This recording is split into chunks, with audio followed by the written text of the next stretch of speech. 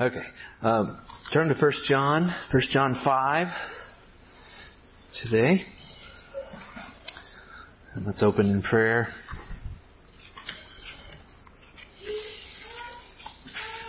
Our Father, you are light and life and love. In you there is no darkness at all. We are born in darkness, but we, by your mercy, have seen a great light. The light who is the life of men. And we have beheld him by the testimony of the Spirit through the witness of his messengers. And therefore we know that we have eternal life in him and we can walk in the light. We rejoice this morning yet again over this and over your grace of initiating love. May that love overflow abundantly in love toward you and toward the brothers who walk together with us. We pray this in the name and for the sake of Jesus. Amen. Let's stand for the reading of God's Word. We'll read 1 John 5, 11 through 13. And this is the testimony that God gave us eternal life. And this life is in his Son. Whoever has the Son has life. Whoever does not have the Son of God does not have life. I write these things to you who believe in the name of the Son of God, that you may know that you have eternal life. Amen. This is God's Word.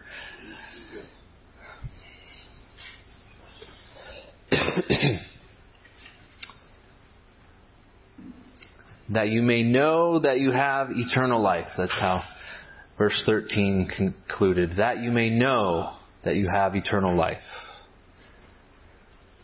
I wonder if there's any piece of knowledge that we could possibly possess that could be higher or better than this. That you may know that you have eternal life. Interesting, during the 15 months or so, roughly 7,000 conversations, maybe 60 letters to inmates that when I worked for Ligonier, far and away the most obvious lesson that I learned is that people and Christians, for very many of them, this particular knowledge eludes them. That you may know that you have eternal life. It's a struggle for many Christians, people who have been in the faith for a long time, and of course for new believers as well. What I found was that most people, average Christians, long to know, how can I live coram Deo, before the face of God? How can I live in peace with God, in joy, in the presence of God, both here and in eternity? And people want to know, what really is it that makes a Christian, and am I really one? The book of 1 John, in many respects, answers these most basic and fundamental questions for the Christian life, while simultaneously also being an unplumbable depth and well of truths. We're going to be launching into our series in 1 John here. About a decade ago, I completed a project in seminary, which is crazy that it was that long ago, where we spent about 5 months translating the book, writing a commentary on it, and teaching it. And Kelly asked me the other day how I was feeling about this series, having done so much work in the book in the past. And my answer really is twofold. First, because I have spent a lot of time studying this book in the past, this book has had time to work its way into my soul and become really a part of the fiber of my being and my theology and my understanding of the Christian life. And that is to say that I really love the book of 1 John. And I have been excited and waiting to go through this book with you. The second part of my response is that any quote-unquote in-depth project, be it an academic project or a sermon series, it just highlights the unplumbable nature of God's Word. That no matter how deep I go into God's Word, I always feel like a speedboat skipping across the tops of the waves in a vast ocean. Particularly now, after 10 years, I know that I will see things that I never saw then. And I'll make connections that I could not have made then. And for that reason, I'm also excited at the prospect of new discoveries. First John is a familiar book to most of us. And Sproul, he liked to offer a warning before sermons on familiar passages. He would often admit the reality of the old saying, familiarity breeds contempt. If you've listened to him, you've heard him say that.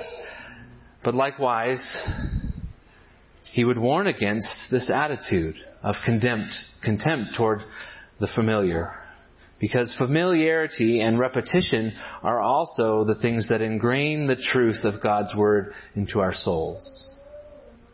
The classics are classics for a reason. There's a reason that the New Testament references Isaiah and Psalm 110 more than perhaps Nahum, although Nahum is worth studying as well. So I'd urge you that you come along with me in this series with anticipation of fresh truths, even though it is familiar. So all of that touching on the why, we're going to go through 1 John question. And of course, after this, I've mentioned, at least to some of you, that we're going to go to Job next. So I expect to spend about 14 to 16 weeks here. My plan for today is to introduce just some of the background of the book of 1 John and the themes that will help us to understand the book better. And then I just want to read through the book with you. So just a little bit of background and context. The author is John, the apostle, and he doesn't name himself in any of his books except for Revelation. In 2 John, he calls himself simply the elder. Conservative scholarship is unanimous that the author of 1st and 3rd John, the Gospel of John and Revelation are all the Apostle John and not a different John or different John the Elder, but it is the Apostle. The style and themes are just so similar between all of these books, and also the ancient fathers are pretty unanimous in attributing these books to the Apostle John. Church historian Eusebius cites Ignatius and Clement, placing John back in Asia, which would be modern-day Turkey, or around Ephesus, after his exile on Patmos. So he was exiled to Patmos, and then afterward, after the death of Domitian, the emperor who persecuted Christians. So this would put it about 98 AD, late in the 1st century. And this would make John, at this point, a very old man. Robert Yarborough has a helpful comment here. He said, given this information, if we care to assign John's letters to a particular historical milieu at all, it seems warranted to think of them as reflecting conditions in the region of Ephesus in the closing decades of the 1st century. That's a bit about the author and date. The occasion here, 1 John lacks the greetings that are typical and salutations that are typical of an epistle. And so some have suggested that maybe it's more of a sermon or a tract or a treatise, a short treatise. But it also has the character of a letter in that John is clearly very familiar with his audience. 6 times in the letter he calls them beloved. And throughout the letter he calls them little children or my little children. And wherever it is they are, it's clear that there are people in the community claiming to be Christians that are endangering John's little children. These people are teachers. They claim to know how to obtain eternal life, and they are professing Christians, but they are at fundamental odds with the apostolic gospel. Their message is different from John's gospel. Some commentators call these people, these unknown people, the separatists. Because in chapter 2, verse 19, John says, they went out from us, but they were not of us. For if they had been of us, they would have continued with us, but they went out, that it might become plain that they are not of us. John himself simply calls them antichrists. Now, despite really many gallons of ink being spilt over exactly what is this heresy afflicting the church, scholars are pretty much agreed, we don't know. We don't know exactly. We can't pin it down exactly. However, I think it's not that that ink was spilled in vain, because we can get in the ballpark. And that will help us to better interpret the book. So there's a lot of evidence in the book itself, in 1 John, that this heresy lived in the same neighborhood as, or was the progenitor of what we know today as Gnosticism. And Gnosticism didn't come into its own really until the 2nd century, so this is some kind of early form of this. But if we're right about the late date of the book, John is just really a generation shy of the Gnostic and related heresies that Ignatius and Irenaeus battled in the 2nd century. And if you ever want some weird reading, take up the 2nd century Gnostic Gospels. The Gospel of Thomas or the Gospel of Mary. Weird stuff. This problem has often been identified as incipient Gnosticism, or just an early form of Gnosticism. The heretical teachings here are really the outworking of Plato's thought and Platonic dualism, which, to oversimplify a bit, means that spiritual is good, matter is evil. Spiritual is good, matter is evil, and therefore human beings are two parts, body and soul, and the goal is that the soul is imprisoned in this material state, and it needs to escape. So Gnosticism, then, coming from the Greek word gnosis, simply meaning knowledge, advocates seeking a higher knowledge by which you escape the material. Something like this may be represented in 2 John, verse 9, where John says, anyone who runs ahead. So here, this is a higher plane of knowledge going beyond the gospel. Anyone who runs ahead and does not continue in the teaching of Christ does not have God. Whoever continues in the teaching has both the Father and the Son. So just a few reasons from the book why we think that it's some sort of early form of Gnostic thought that John is dealing with here is that, first of all, there's a strong emphasis on the human nature of Jesus. Understand, if you're a Gnostic or a proto-Gnostic, you believe matter is evil. God, who is Spirit, taking on human flesh in incarnation is very offensive. We can't have that. And so there are various solutions to the problem for Gnostics, but they were all fundamentally in denial of incarnation. So John is very emphatic that Jesus came in the flesh. Just a couple examples. 1 John 4, 2 and 3. By this you know the Spirit of God.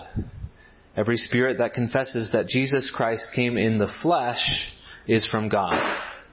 And every spirit that does not confess Jesus is not from God. This is the spirit of the Antichrist, which you heard was coming and now is in the world. And then one more example, the very introduction of the book, in chapter 1 and 2, that which was from the beginning, so he's talking about Jesus here, which we have heard, which we have seen with our eyes, which we have looked upon and touched with our hands, concerning the word of life. The life was made manifest, and we have seen it, and testify to it, and proclaim to you the eternal life, which was with the Father, and was made manifest to us. So he's saying Jesus was not some sort of phantom body.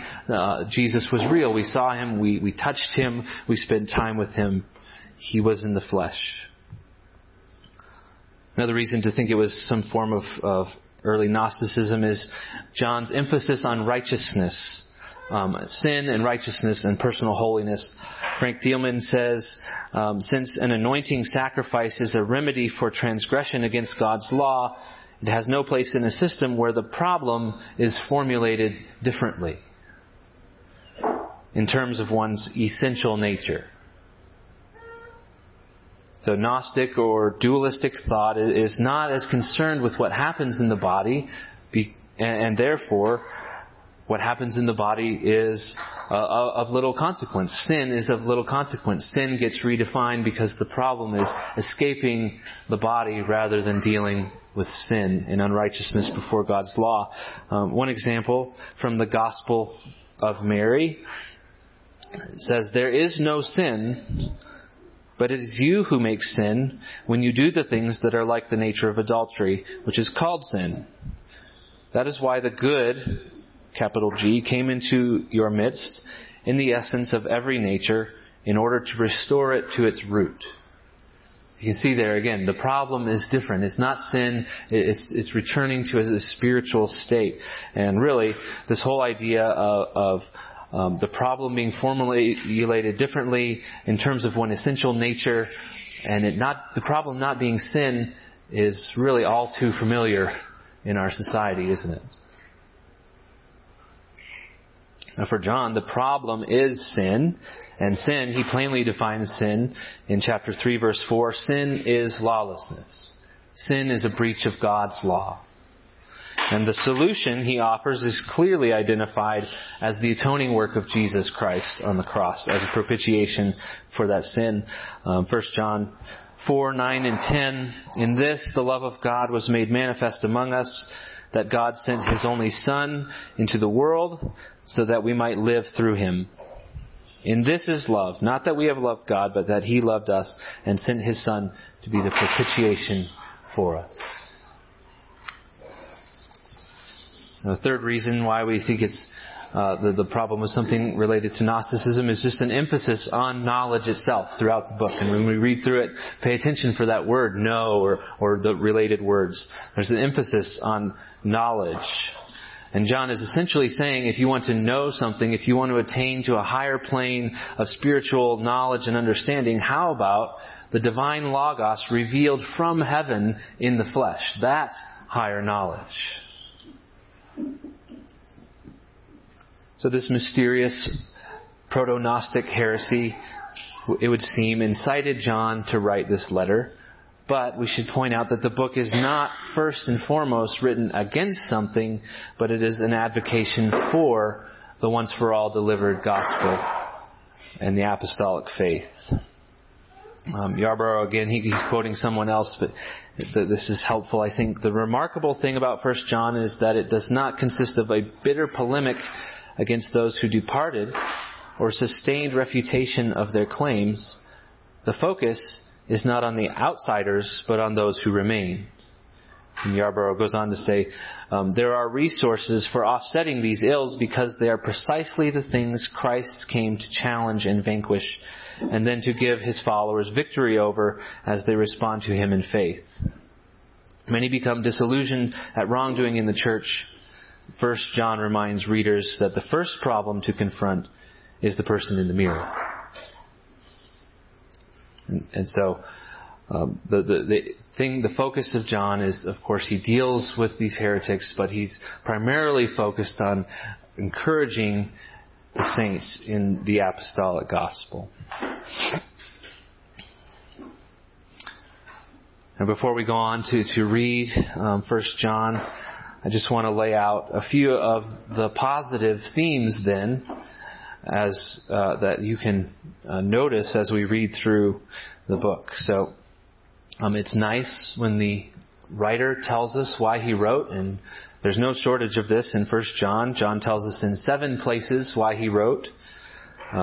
First of all, in chapter 1, verse 3, that which we have seen and heard we proclaim to you also, so that you may have fellowship with us.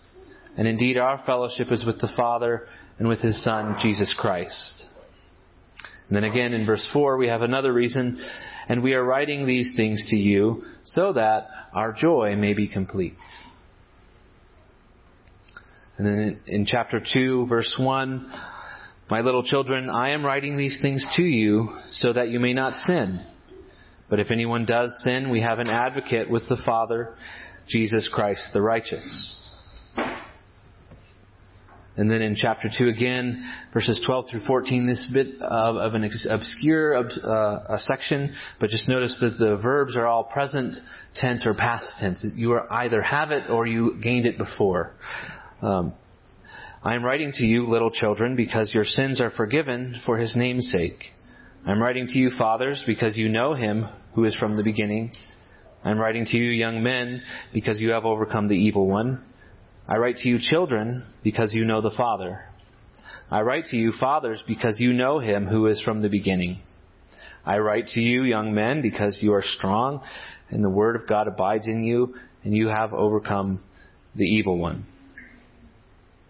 Then another reason, again in chapter 2, verse 21, I write to you, not because you do not know the truth, but because you know it, and because no lie is of the truth.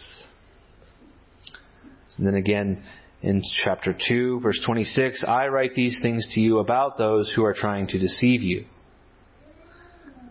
And the final one in chapter 5, which we already read, verse 13, I write these things to you who believe in the name of the Son of God, that you may know that you have eternal life.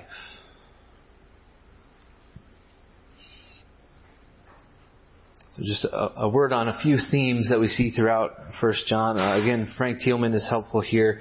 He says, although 1 John has no obviously traceable argument, the elder nevertheless returns again and again to 5 themes.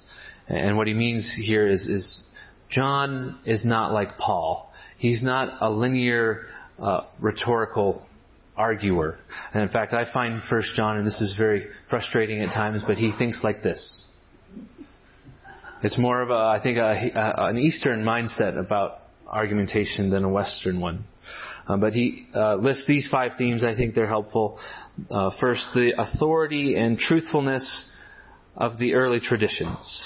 And namely, he's talking there about the apostolic traditions, the apostolic witness to Jesus. Second, the witness of those traditions to Jesus' humanity. Third, their witness to the relationship between Christ and sin. Fourth, their witness to the significance of Jesus' death. And fifth, their witness to love as proof of claims to have a relationship with God. So again, authority and truthfulness of the early traditions, witness of traditions to Jesus' humanity, their witness to the relationship between the Christian and sin, their witness to the significance of Jesus' death, and their witness to love as proof of claims to have a relationship with God. Then finally, I think it's just helpful to pay attention to John. In all of his writings, he loves contrast. And so it's helpful to note some of the contrasts that he uses throughout the book. He contrasts light and darkness, or the new commandment versus the old commandment. Life and death, love and hatred, love of the Father and love of the world, abiding and departing, the children of God and the children of the devil, truth and lies, confession and denial, and Christ and the Antichrist. I'm sure there are more, but those are a few of them. And that last one in particular, Christ and the Antichrist, I believe is at the heart of this whole thing. Christ and His atoning work are the axis around which the rest of these themes spin. Do you have eternal life? That's the question. And your answer to that question will be the same as your answer to the question, do you have Jesus as offered to you in the apostolic gospel? That's why I began with the final purpose statement in chapter 5. It is the one I believe sums up the book best. Do you have the Son? So again, just to read it one more time. This is the testimony, that God gave us eternal life, and this life is in His Son. Whoever has the Son has life. Whoever does not have the Son of God does not have life. I write these things to you who believe in the name of the Son of God, that you may know that you have eternal life. So this is at the root of everything else. Do you believe in Jesus? It's on one level that simple. As Christians, we never move past that question. Do you believe in Jesus? And 1 John is proof of that. Here's a Christian community late in the first century, afflicted by false teaching, fairly complex philosophical false teaching, and yet John is able, on the one hand, to outthink and outreason these philosophers, but on the other, he is able to ground these Christians in the most basic and fundamental exhortation of the Christian life. Believe in Jesus.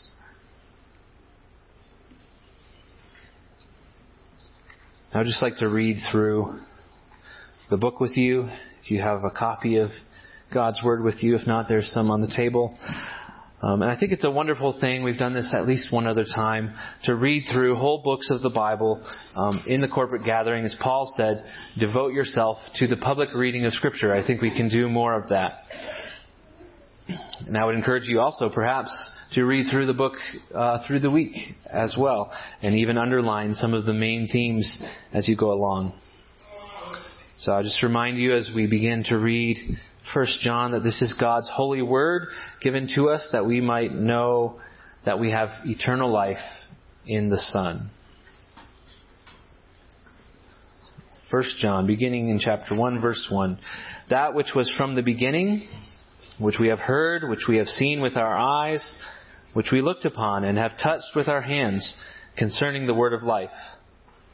The life was made manifest, and we have seen it, and testify to it, and proclaim to you the eternal life, which was with the Father, and was made manifest to us. That which we have seen and heard we proclaim also to you, that you too may have fellowship with us. And indeed our fellowship is with the Father, and with His Son, Jesus Christ. And we are writing these things so that our joy may be made complete. This is the message we have heard from Him and proclaimed to you, that God is light, and in Him is no darkness at all. If we say we have fellowship with Him while we walk in darkness, we lie and do not practice the truth. But if we walk in the light as He is in the light, we have fellowship with one another, and the blood of Jesus, His Son, cleanses us from all sin. If we say we have no sin, we deceive ourselves, and the truth of God is not in us. If we confess our sins, He is faithful and just to forgive us our sins and to cleanse us from all unrighteousness. If we say we have not sinned, we make Him a liar, and His word is not in us. Chapter 2. My little children, I am writing these things to you so that you may not sin. But if anyone does sin, we have an advocate with the Father, Jesus Christ, the righteous. He is the propitiation for our sins, and not for ours only, but also for the sins of the whole world.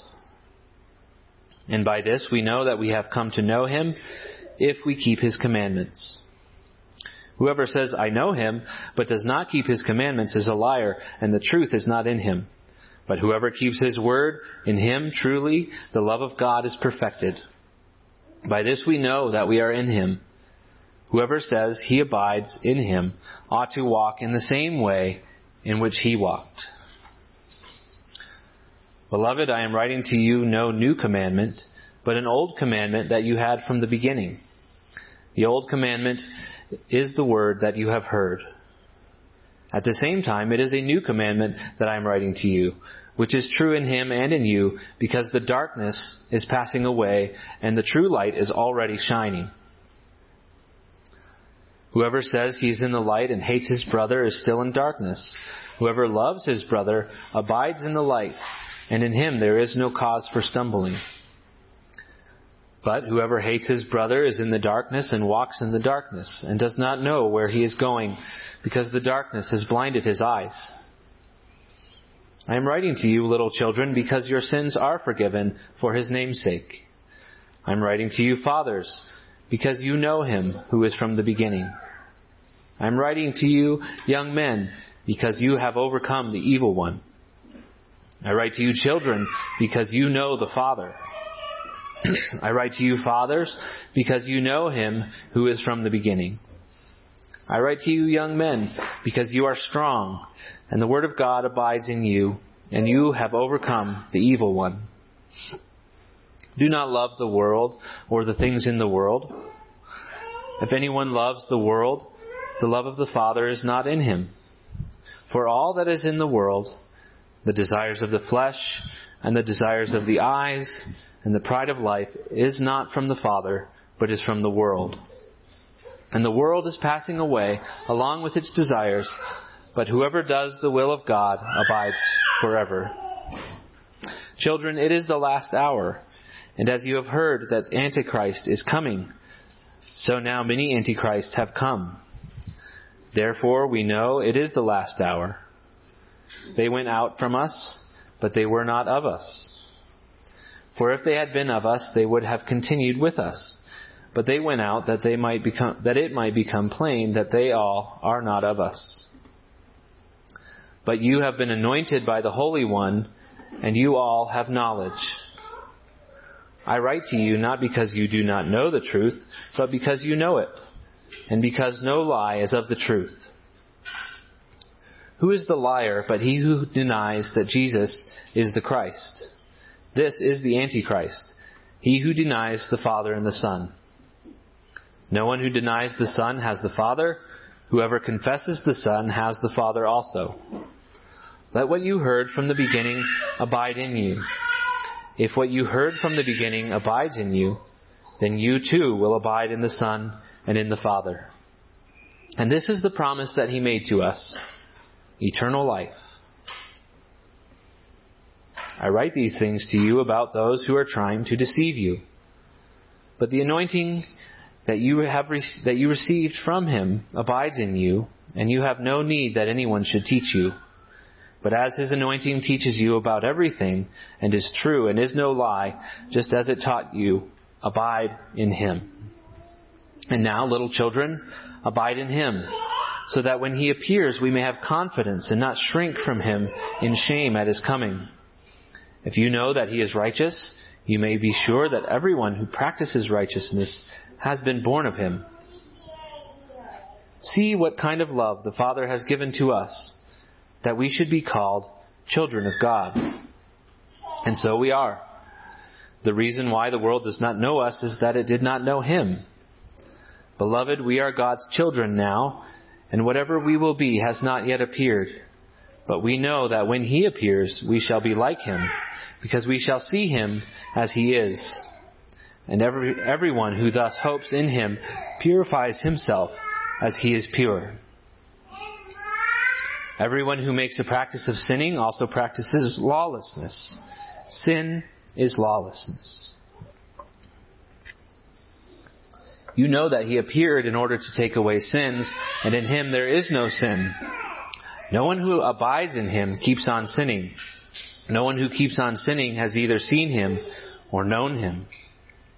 Little children, let no one deceive you. Whoever practices righteousness is righteous, as he is righteous. Whoever makes a practice of sinning is of the devil, for the devil has been sinning from the beginning. The reason the Son of God appeared was to destroy the works of the devil. No one born of God makes a practice of sinning, for God's seed abides in him, and he cannot keep on sinning, because he has been born of God. By this it is evident who are the children of God and who are the children of the devil. Everyone who does not practice righteousness is not of God, nor is the one who does not love his brother. For this is the message that you have heard from the beginning, that we should love one another. We should not be like Cain, who was of the evil one and murdered his brother. And why did he murder him? Because his own deeds were evil and his brother's righteous. Do not be surprised, brothers, that the world hates you. We know that we have passed out of death into life because we love the brothers. Whoever does not love abides in death. Whoever hates his brother is a murderer, and you know that no murderer has eternal life abiding in him. By this we know love, that he laid down his life for us, and we ought to lay our lives down for the brothers. But if anyone has the world's goods and sees his brother in need, yet closes his heart against him, how does God's love abide in him? Little children, let us not love in word or talk, but in deed and truth. By this we shall know that we are of the truth, and reassure our heart before him. For whenever our heart condemns us, God is greater than our heart, and he knows everything. Beloved, if our heart does not condemn us, we have confidence before God, and whatever we ask we receive from him, because we keep his commandments and do what pleases him. And this is his commandment, that we believe in the name of his Son, Jesus Christ, and love one another, just as he has commanded us. Whoever keeps his commandments abides in God, and God in him. And by this we know that he abides in us, by the Spirit whom he has given us. In chapter 4, Beloved, do not believe every spirit, but test the spirits to see whether they are from God. For many false prophets have gone out into the world. By this you know the Spirit of God. Every spirit that confesses that Jesus Christ has come in the flesh is from God, and every spirit that does not confess Jesus is not from God. This is the spirit of the Antichrist, which you heard was coming, and now is in the world already. Little children, you are from God, and have overcome them. For he who is in you is greater than he who is in the world. They are from the world, therefore they speak from the world, and the world listens to them. We are from God. Whoever knows God listens to us. Whoever is not from God does not listen to us. By this we know the spirit of truth and the spirit of error. Beloved, let us love one another, for love is from God, and whoever loves has been born of God and knows God. Anyone who does not love does not know God, because God is love. In this the love of God was made manifest among us, that God sent his only Son into the world, so that we might live through him. In this is love, not that we have loved God, but that he loved us and sent his Son to be the propitiation for our sins. Beloved, if God so loved us, we also ought to love one another. No one has ever seen God. If we love one another, God abides in us, and his love is perfected in us. By this we know that we abide in him, and he in us, because he has given us of his Spirit. And we have seen and testify that the Father has sent his Son to be the Savior of the world. Whoever confesses that Jesus is the Son of God, God abides in him, and he in God. So we have come to know and to believe the love that God has for us. God is love, and whoever abides in love abides in God, and God abides in him. By this is love perfected with us, so that we may have confidence for the day of judgment. Because as he is, so also are we in this world. There is no fear in love, but perfect love casts out fear. For fear has to do with punishment, and whoever fears has not been perfected in love. We love because he first loved us. If anyone says, I love God, and hates his brother, he is a liar. For he who does not love his brother, whom he has seen, cannot love God, whom he has not seen.